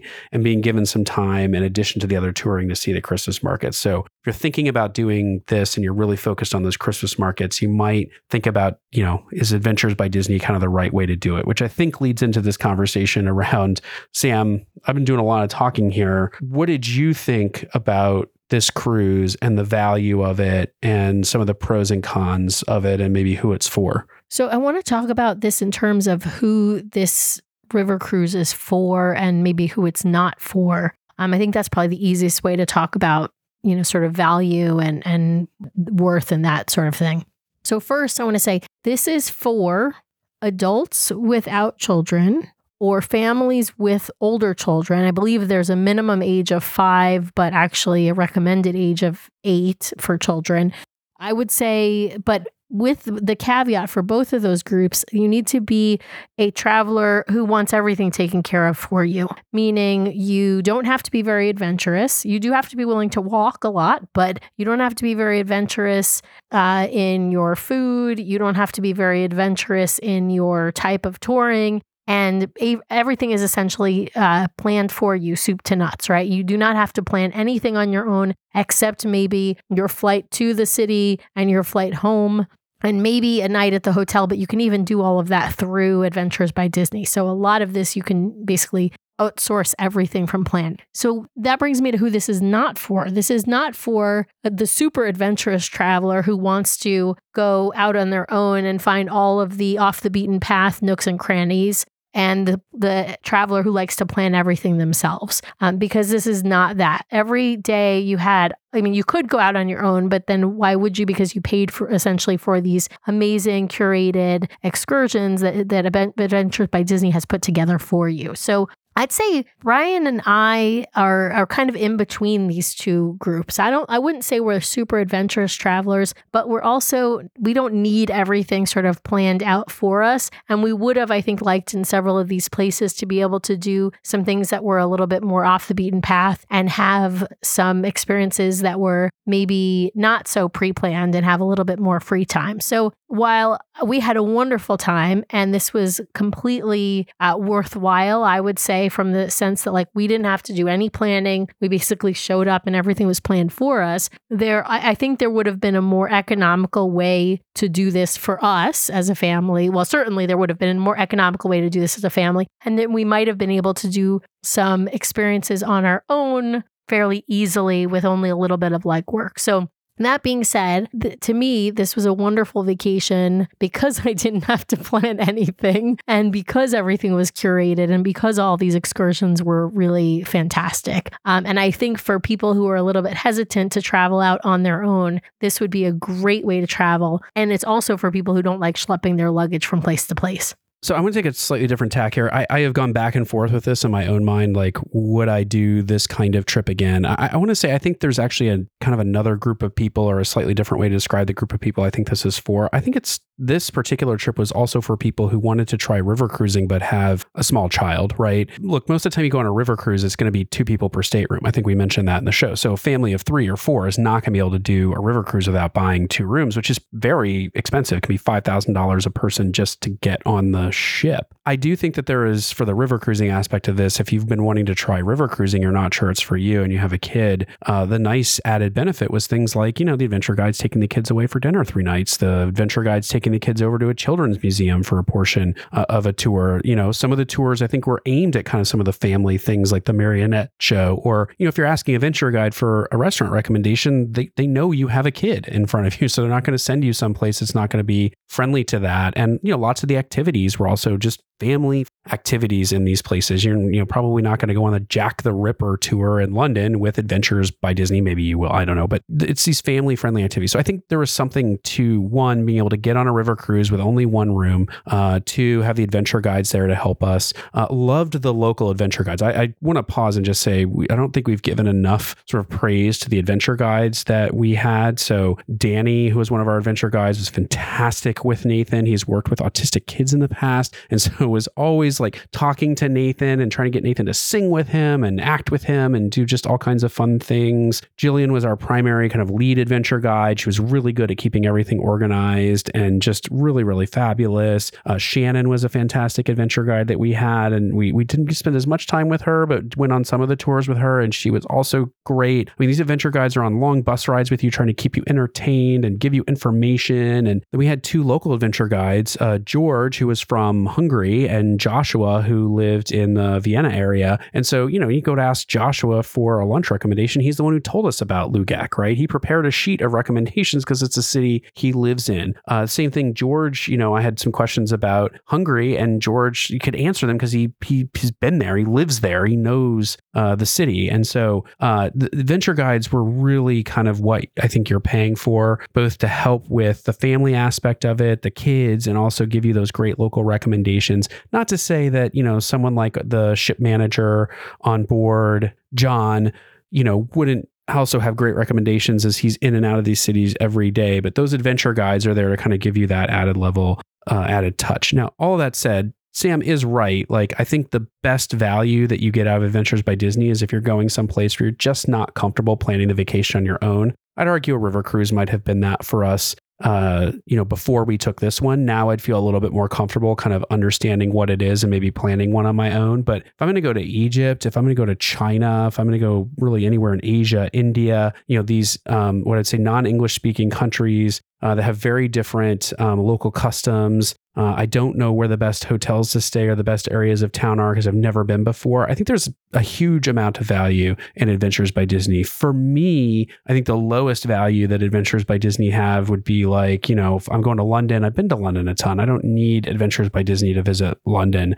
I don't need Adventures by Disney to find a dude ranch in, Montana for me. I can find, browse websites and do my own research to do that. I think the Adventures by Disney West Coast kind of, adventure that they do in and around Disneyland in San Francisco, that's amazing for the backstage aspects of it. Some of the European Adventures by Disney, I think, are also going to be pretty amazing for some of the really special things you can do, like the one that goes to Italy. You get to go into the Sistine Chapel and privately and lay down, and you can talk in the Sistine Chapel, which, if anyone out there has visited the Sistine Chapel knows, is a huge no-no when it's open to the general public. So, I think that there are tours and places where people might want to go that they're not comfortable with. Then I think there's a huge value, especially if you're a family with a kid and you want to make sure that everyone's going to have a great time. So do I think it's worth it?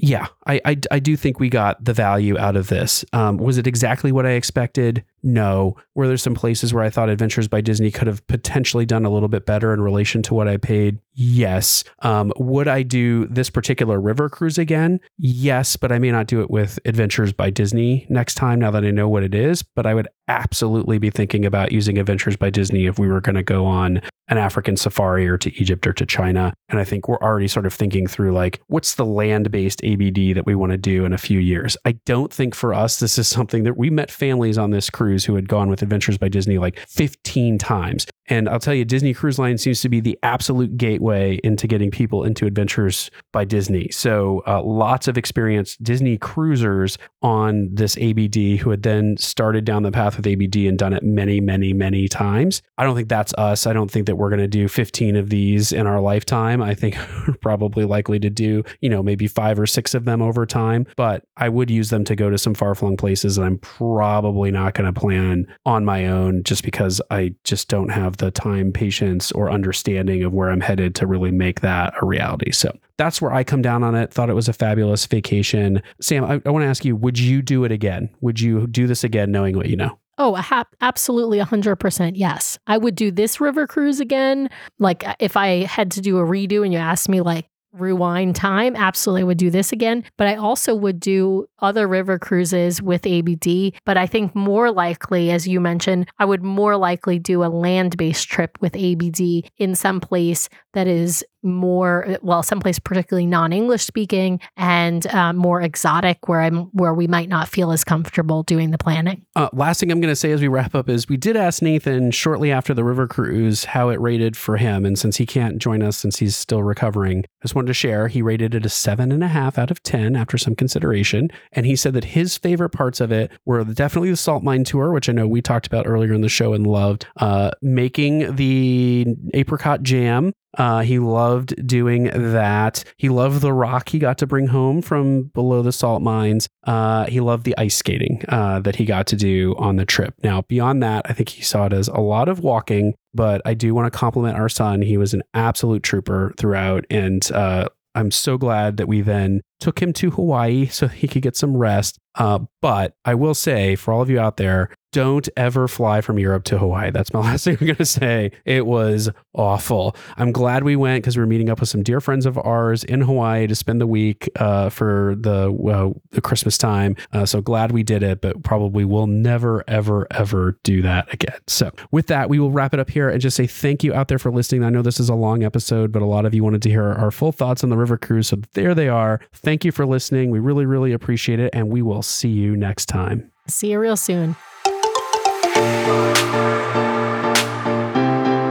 Well, a big thank you to all of you out there for listening this week. We really, really appreciate it. Please be sure to subscribe to the podcast so you can keep getting great content from the DCL duo each week. We'd also love it if you'd head over to Apple Podcasts and leave us a 5-star review. If you hit those 5 stars, that's great. If you leave us a written review along with a 5-star review, we will be sure to read it on the air at the end of one of our main episodes. If you're hovering over anything less than 5 stars, we really want you to reach out to us so we can take your feedback. Best way to do that, head to dclduo.com to find all the ways to connect with us. It links to our podcast, our vlog, our blog, has all the ways you can connect with us on social media, has our Etsy store where you can find our fun beach bags and magnets that we designed as enthusiasts of each of the Disney Cruise Line ships, has a link off to our Patreon if you'd like to help support the show. We really, truly appreciate each and every one of our Patreons for helping to support the show each and every month, has a link off to our show sponsor, My Path Unwinding, where you can get more information about booking a fabulous vacation, which also really helps to support our show.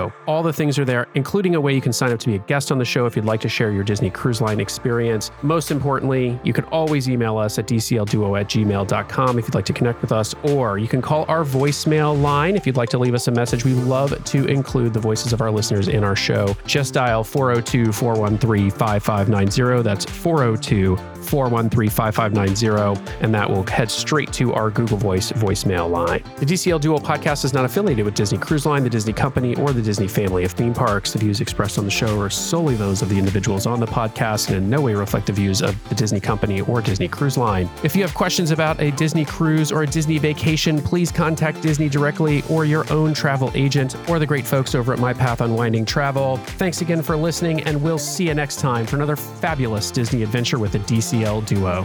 Good night.